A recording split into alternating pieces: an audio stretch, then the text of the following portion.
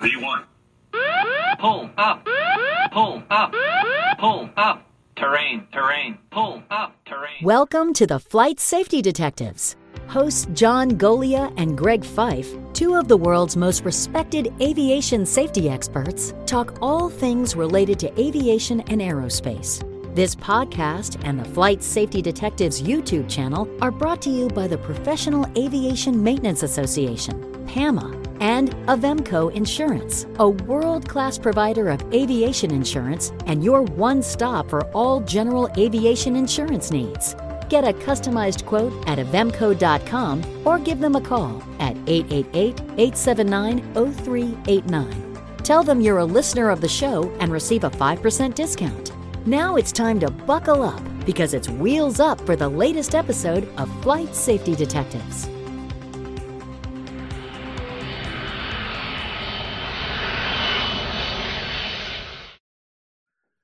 Welcome, gentlemen. It is another episode of Flight Safety Detectives, and the three of us are finally together, kind of, sort of. It feels like a long time. John and I were missing you in the previous show, Todd, since, we needed our wingman, and you were probably out winging it somewhere. We're not sure wasn't where. DP. Probably with my assistant behind me. Yeah, really. Well, John and I dissected an accident in a previous show involving Atlantic Southeast Airlines. It was one of their Embraer 120 RTs. And it was an accident that occurred back in 1991. And we were talking about the fact that that was a famous accident, if you will, because Senator John Tower and a NASA astronaut were on that airplane that crashed down in Brunswick, Georgia. And the NTSB found that it was a problem with the propeller and the fact that the prop governor, if you will, the prop control device, allowed the blades to go to a pitch position that was well below flight idle, which caused controllability issues for the flight crew. They ended up losing control of the airplane and crashing. Today, we're looking at a subsequent accident, same airline, Atlantic Southeast Airlines, involving another EMB 120 RT. This accident happened in August of 1995. The airplane had headed out of Atlanta, heading for Gulfport, Mississippi. And en route, while they were in the en route climb, one of the passengers who did survive the accident described that he heard a loud thud. The first officer, who also survived the accident, stated that it sounded like somebody taking an aluminum baseball bat and beating an aluminum can, is the way he described it. But it was apparent that there was a propeller blade failure on the left engine. The left prop blade, the whole prop assembly actually separated from the engine. Well, when it did that, unfortunately, it distorted the engine in the mounts and the engine nacelle, and actually distorted part of the wing. So now that introduced a controllability problem because there was so much excessive drag on the left side and a significant loss of lift that the crew could not keep the airplane afloat. They were going to go back to Atlanta for an emergency landing, but they couldn't keep the airplane flying. They ended up looking for an open field to make it an emergency landing. And while they were setting the airplane up for that emergency landing, it got into an uncommanded dive. And by the time the crew actually tried, they were trying, but by the time they were able to regain a bit of control, the airplane had already started to strike treetops. It did end up in an open field, but the airplane, through the impact motions, ended up killing 9 of the 29 people on board. The airplane then had a subsequent post-crash fire. And I know, John, that this fell on the heels of their previous accident by 4 years. It focused again on a propeller system that was manufactured and maintained by Hamilton Standard. And of course, the board was concerned and actually looked back at the previous accident, trying to find similarities to see what was going on. And I know that this was your induction into the NTSB as a board member. This was your IOE, if you will, for going out on an accident as a board member, and you'd gone out with another friend of ours and friend of the show, John Hammerschmidt, who was a board member at the time when you came on. Yes, and a friend before then as well. So fortunately or unfortunately, I was around the board for a number of years, partially because of US Air and the number of accidents that they had, the Piedmont accident, the PSA accident. So I had been a known commodity around the board. And in more ways than one, trust me. I got to know a lot of people, including you. And Butch. And that's a story for another day. But anyway, yes, I was there in the beginning, and it was different to be a board member than being the person out there digging around in it, because I had been a tin kicker for 25 years at that point in time. So my home was really out doing the investigation, not inside doing other things. So when the bell went off on this particular accident, you guys launched with the team. Did you fly down with the team, or did you go independent? I believe I went independent, but at about the same time. So we got there about the same time. In fact, the progress meeting hadn't even started when I got there. So they beat me there by a little bit, but not much. And then, as a board member, we've talked about it on previous shows, the role of the board member is to really be the face of the investigation, even though the investigator in charge and the rest of the team are doing the technician work, if you will. The board member is responsible for trying to brief the media on the facts, conditions, and circumstances as they're found during the progress of the investigation.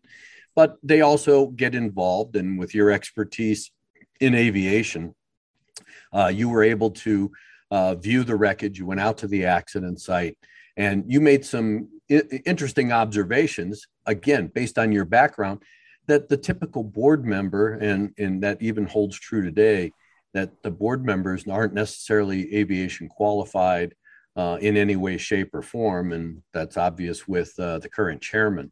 But because of your background, because of your maintenance background, you were able to look at some of the components and parts that were scattered out in this field of this airplane, and almost immediately make some very good factual observations. Well, actually, I walked out to the field with the team for the first time. So while the board member was back doing other things, I actually left with the investigators. And a few things were obvious just because of the way we approached the airplane. It was plainly visible that the way the trees were cut off, that the airplane came through the trees with one wing significantly lower than the other.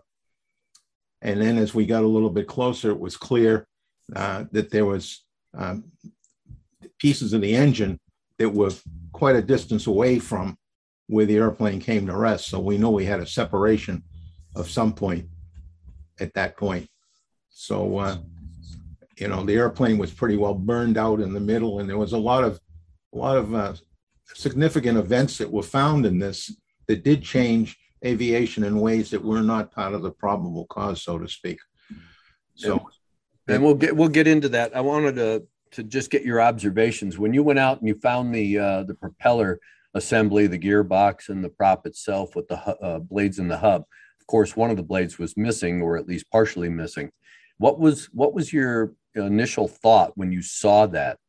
Well, I sent the picture to Todd, and we'll put it in with this, but the missing blade was clearly on the top side of this piece of gearbox and prop hub sitting out there. And as I walked up to it, having spent years as an inspector for the airlines, the first thing I noticed is the evidence of a pre-existing crack.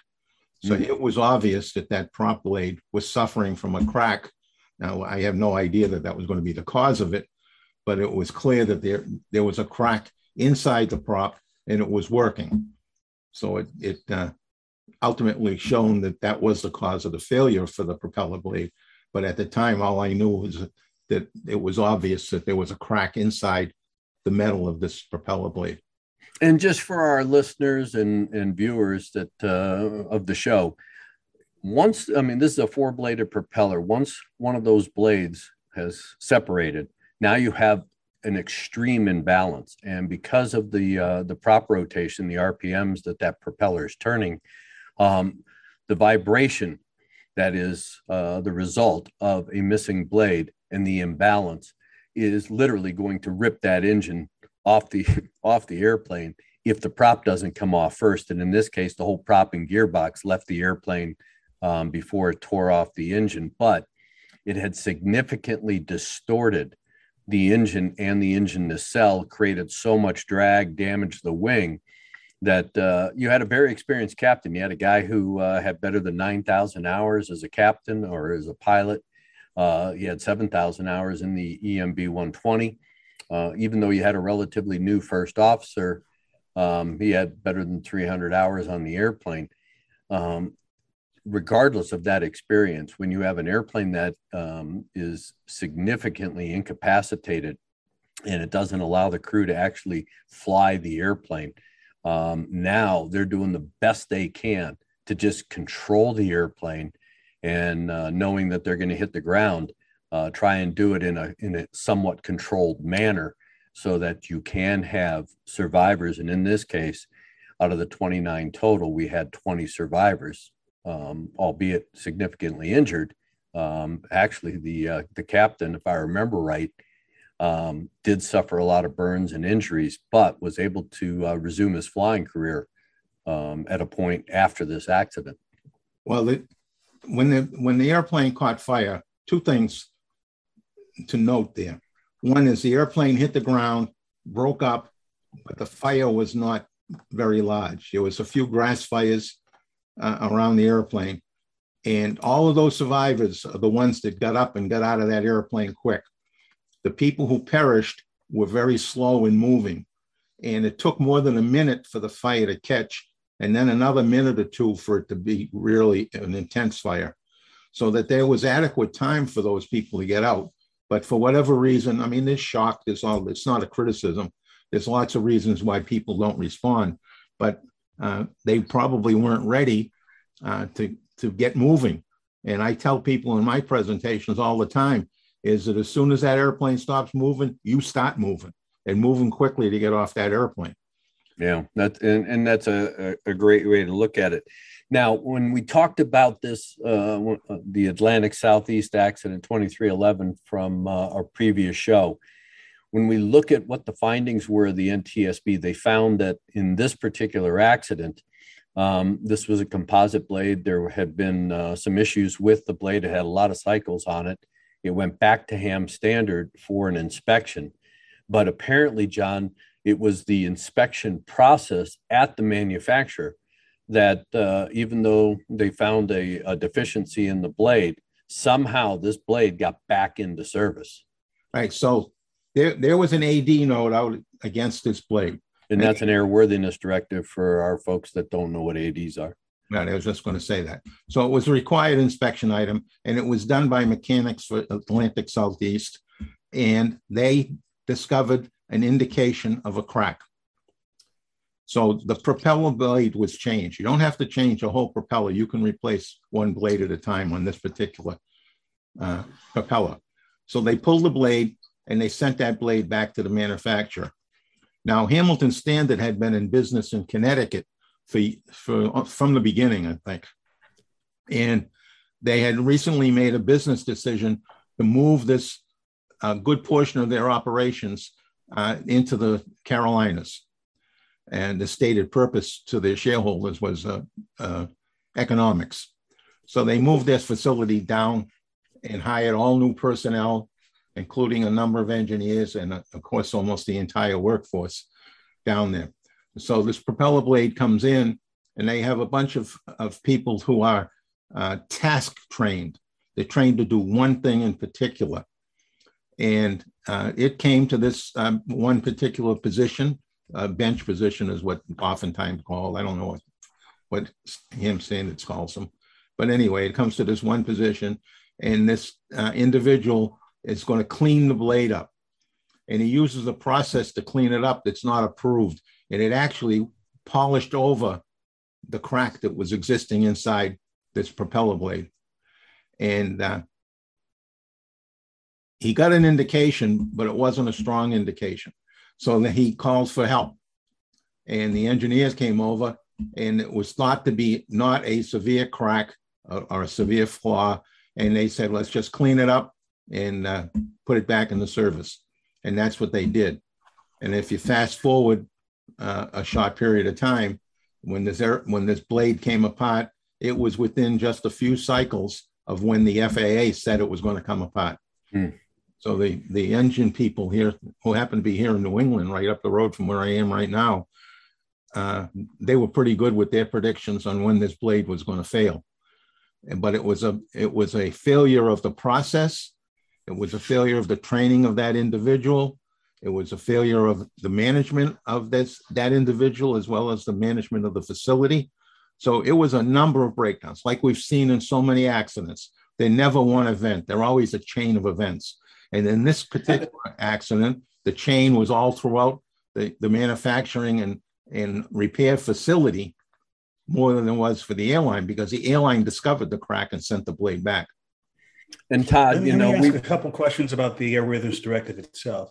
Now, just for those who aren't in the business directly, how important is it when an Airworthiness Directive comes into your aviation organization? Something you can put on the shelf, something you have to jump to immediately, something that'll get you arrested if you ignore it. How important is an AD?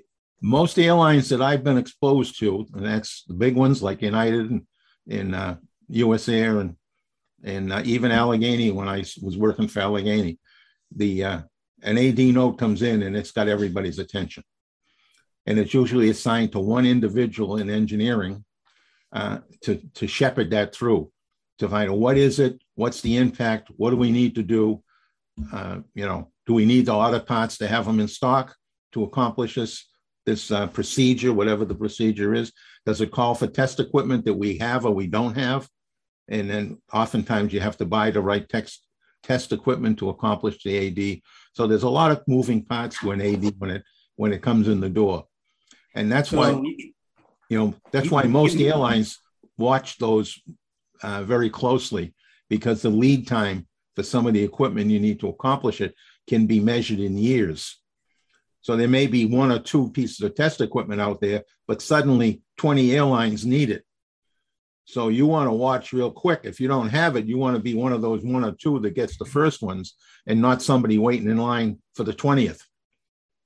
So getting back to that bench person who said did the procedure that polished over it, made it less likely to look at it, would this particular AD have been so specific as to say what process should have been taken? Or is this something that would have been up to the airline to figure out for themselves? No, the process was pretty specific.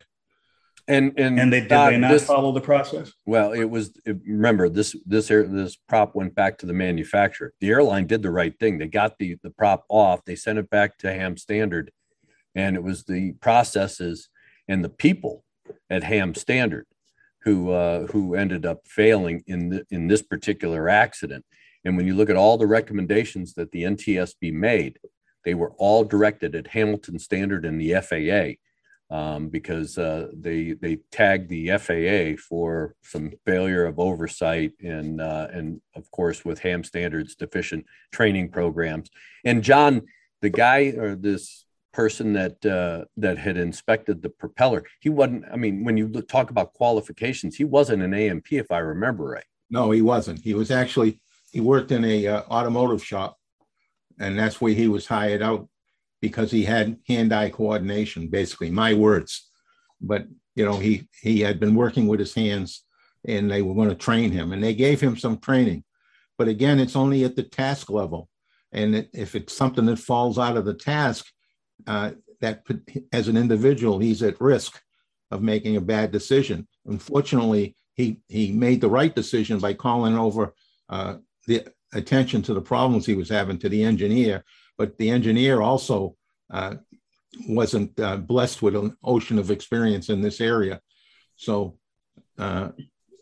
again, I would say probably the blind leading the blind in this case. and trying to do the right thing, but not having the depth of knowledge needed to understand what they were doing and what needed to be done. So it was a failure. Those two failures right there. And then the following failure with the polishing of the blade that eliminated the crack, covered it over, as another failure. So the failures inside the Hamilton Standard facility just complicated themselves, built on one on top of the other, on top of the other. It was 4 or 5, and all of this was to save money moving the facility out of Hartford. In fact, on the money side of it, after this was done, there was a TV program, and I forget whether it was 60 Minutes or 2020, or one of those type news programs, where a representative from Hamilton Standard or United Technologies admitted that this accident cost them over $100 million. Wow. So you can buy a lot of training with $100 million. Yeah. And when you look back, and we've talked about this, and that is you're looking for a systemic issue. And it's obvious that there were some systemic issues within Hamilton Standard that translated from the accident 4 years prior into this particular accident. And that is the concern. And then taking the appropriate corrective action, not only at the manufacturer level, but of course at the FAA level. And I know, Todd, that you had a recent experience when you were doing your flying, and I want to draw that in here in a second into this conversation when we talk about tacit trust in the maintenance process or in the manufacturing process. But as we've talked about again on previous shows, and we talked about in the previous accident, the sister accident, if you will, to this particular accident, Flight 529, there were some other deficiencies that the NTSB found that were of grave concern, but weren't contributory to the particular accident. One was that they found that the crew did not communicate amongst themselves very effectively. That is, the two pilots were up front, they were doing their thing with that airplane. They failed to really give the flight attendant adequate notice about what was actually happening. The fact that they had a left engine problem, the fact that they were trying to go back to Atlanta but weren't going to make it, they were going to have to make an emergency landing. They never really gave her any kind of information. So she went through trying to secure the cabin, and her first inkling that they weren't going to be landing at an airport is as she was getting the cabin prepared, she looked out the window and saw trees, and immediately by the time she got into a semi-brace position, they were already smacking the trees and into the ground.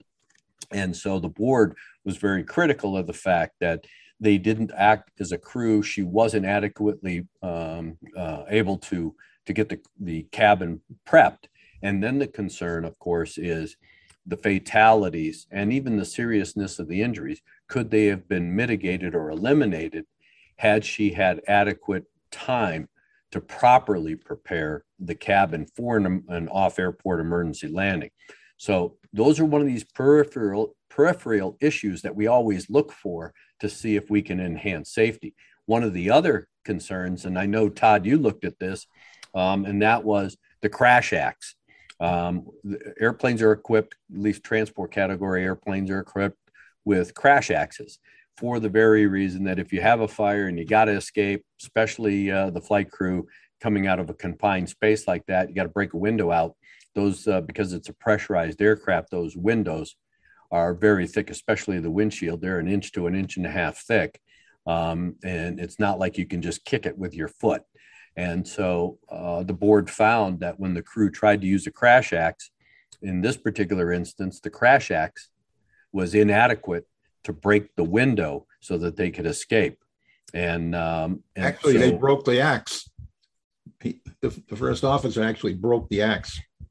So it led to a looking at the axes across the entire fleets, and virtually everybody changed out the crash axe to a more meaningful version, all metal axe, which have the ability, the heft to break those tempered glass windows.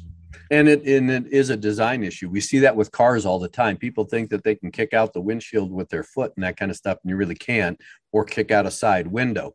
And that's why I carry in my car a little device that's got a sharp point on it so that I can, hammer the window with it. It'll pierce the window, cause it to crack, and then I can kick it out.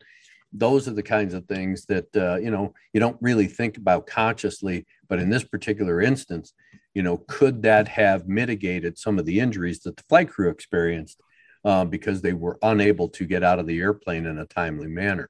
Well, actually, the first officer owes his life to a volunteer fire department, which is something one would not expect from a small community not near the airport. But this volunteer fire department showed up rather quickly, and there was a huge fire right behind the cockpit door.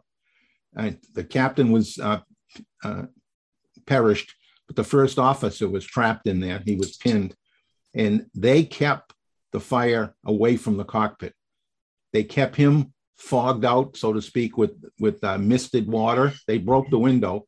It took them a little bit themselves with their axe, but they were able to break the sliding window and get a hose in there to keep the heat and the fire away from him, and saved him while the rest of the volunteers put the fire out just behind him. So that was a very good job, very thoughtful from a volunteer fire department. In wrapping this discussion up, gentlemen, and asking you about how your flying is going, Todd, you brought up a point that you've been flying on a regular basis, and you went out to the airport and you were doing your pre-flight inspection of the airplane, and you noticed something curious about the airplane you were going to fly. And again, we always talk about the tacit trust that we end up putting as pilots into maintenance personnel or even the aircraft manufacturer. With my engines that I used to send out for overhaul, I always sent them back to the manufacturer so that I had a remand engine from the manufacturer. So you put a lot of trust in the fact that they are going to disassemble it, inspect it, and then reassemble that engine, replace the parts that need to be replaced, and they're not going to shortcut the process and things like that. And you had an experience with a wing on an airplane that you were going to fly that raised your concern, or at least your awareness to something found in a pre-flight. Certainly. And with a pre-flight inspection, one of the things I'm always looking for, and give you a picture here, I rent my aircraft from an organization. There are 3 different Cessna 172s that I can rent. This is one of the 3 that I do, and they all have different quirks about them. And I'm going through the pre-flight inspection, looking for anything out of the ordinary, dents, etc. But I saw something I've never seen in a pre-flight inspection before. I look under the aileron, lift it up and see what's going on. All the screws are new. Look at the flap. It's like, wow, this was either in maintenance recently and they super cleaned this up, or something else is going on. Then the thing that really got me going is the leading edge of the right wing. There were hardly any bug splatters on it compared to the left wing, which had a normal set of bug splatter. So I asked my instructor, what happened to this wing here? He said, oh, it was in a wing strike a few weeks ago and they replaced the wing. So 2 or 3 things go through my head. First being, I go in there, I check to see if there's anything in the logbook for that particular aircraft. And at least the paper I was looking at, nothing stood out. And here it is, this happened, and I wasn't aware of it. That's on me. It's like, all right, is there a process I should be going through whenever I check out an airplane to see if there's a write-up about something like this? Now, full disclosure, this organization has full maintenance records. It's at another airport, and I can always ask for permission to go look at those records, which I will do in the near future. But I thought to myself, okay, when you replace a wing on a Cessna 172, it's not like going to the local auto parts store. Those things aren't just hanging around. How did they go through that? So again, that's a question I'm going to ask. More importantly, how did this airplane get in a wing strike event? And I heard from the instructor that, it was one of these situations where they had a tailwind on landing. There were several people in the pattern, all of whom were flight instructors flying with students. There was a relatively new controller in the control tower. Any one of these 3 aircraft and controller could have called for changing the runway around so you have a headwind. None of them did. That's an issue that can't be resolved by looking at the documentation, but you say to yourself, well, gee, like John pointed out recently, you have a lot of new people involved in aviation, even as flight instructors. Had there been at least one very experienced flight instructor amongst the three who were flying, would that person have chimed up and said, hey, this doesn't look right? And in fact, the incident aircraft, I think it was a second or third attempt to land. By the way, thanks to ADSB resources like FlightAware and Flight Radar 24, I can go back in time, literally replay what happened during that sequence of events.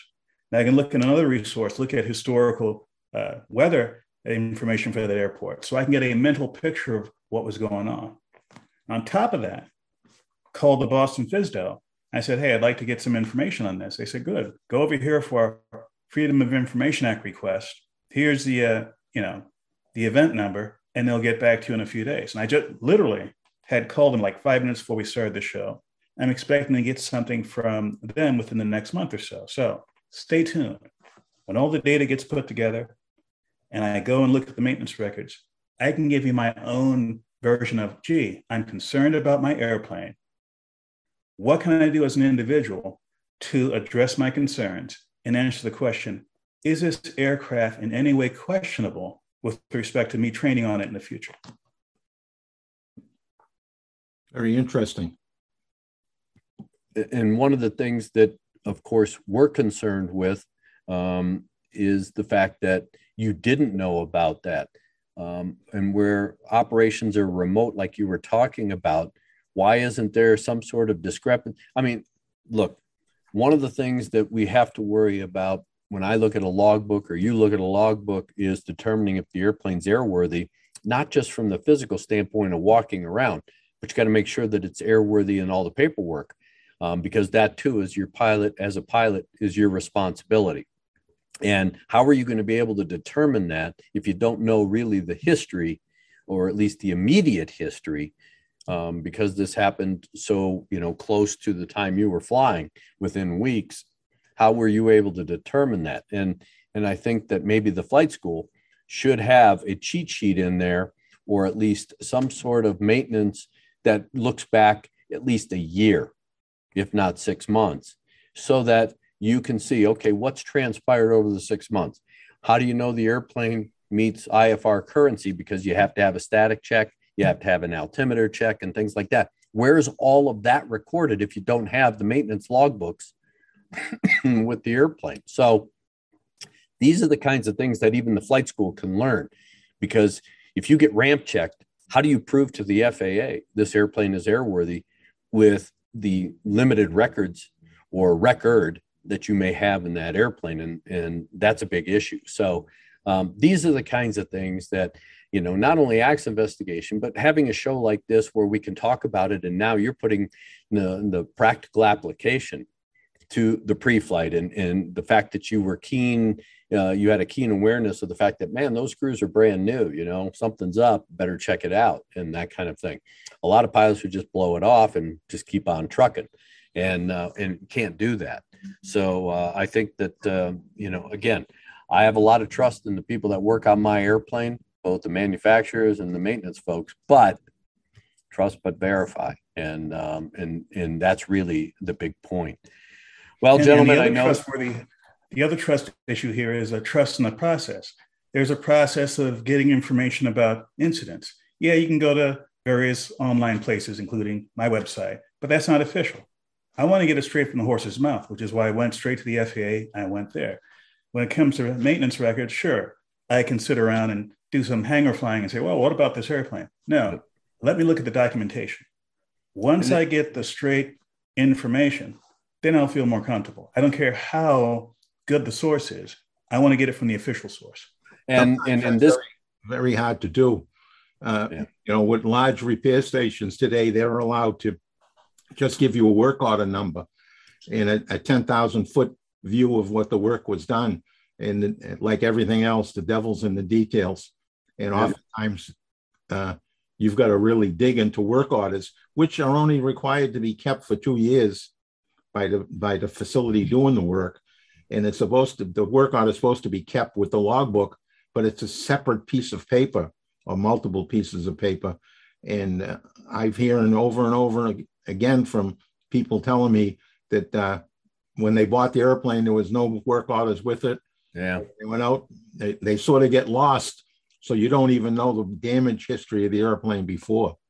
And that's why, in this case, Todd, you don't know if that was a major repair. If it was a major repair, then a Form 337 is required to document all the work that was performed. And if you don't have access to the logbook records, every time I buy an airplane or have any kind of extended time in an airplane, I request from the FAA all the history on that particular airplane by N number. I want to know. I want to look back at what was done, what was recorded as a major repair to that particular aircraft. Well, gentlemen, of course, duty calls for me. I'm always short on time because they keep crashing, and unfortunately, I keep working as you guys do. So I want to wrap this show up with giving you the second to the last word, Todd, about our discussion today, because, of course, I have to leave it to the Grand Master for our final words. Well, based on what I just said about my experience, if you have an inkling that something's out of place or something's kind of squirrely, follow up on that inkling.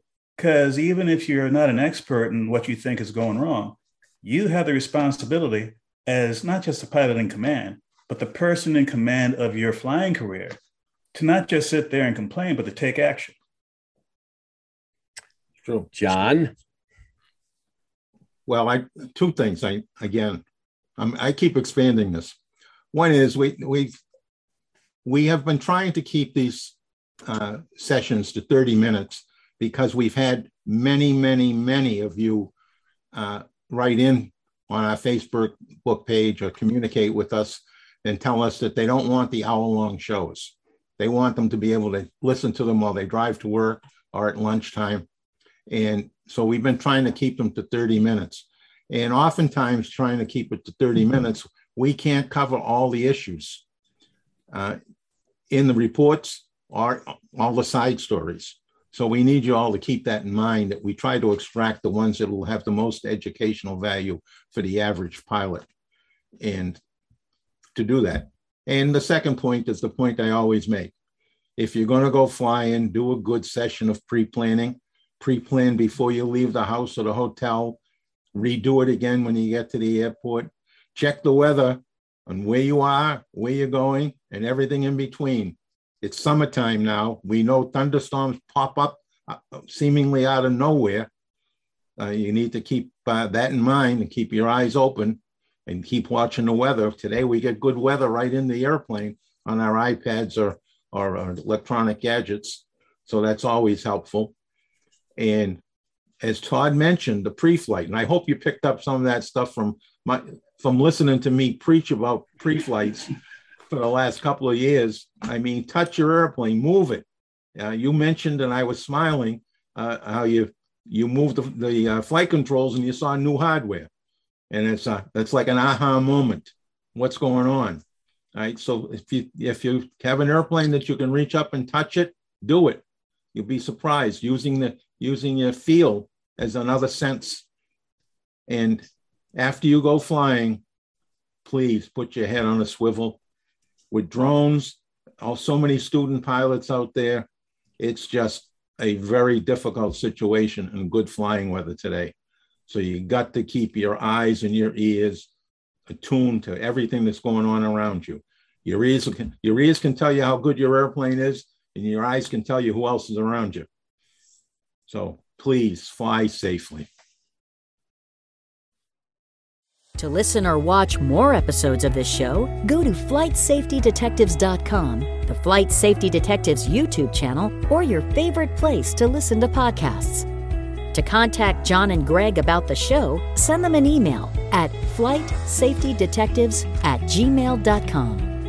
And remember, for aviation insurance needs, contact Avemco Insurance at avemco.com or give them a call at 888-879-0389. Mention Flight Safety Detectives and receive a 5% discount. Thanks for listening to the Flight Safety Detectives, and remember to always fly safe.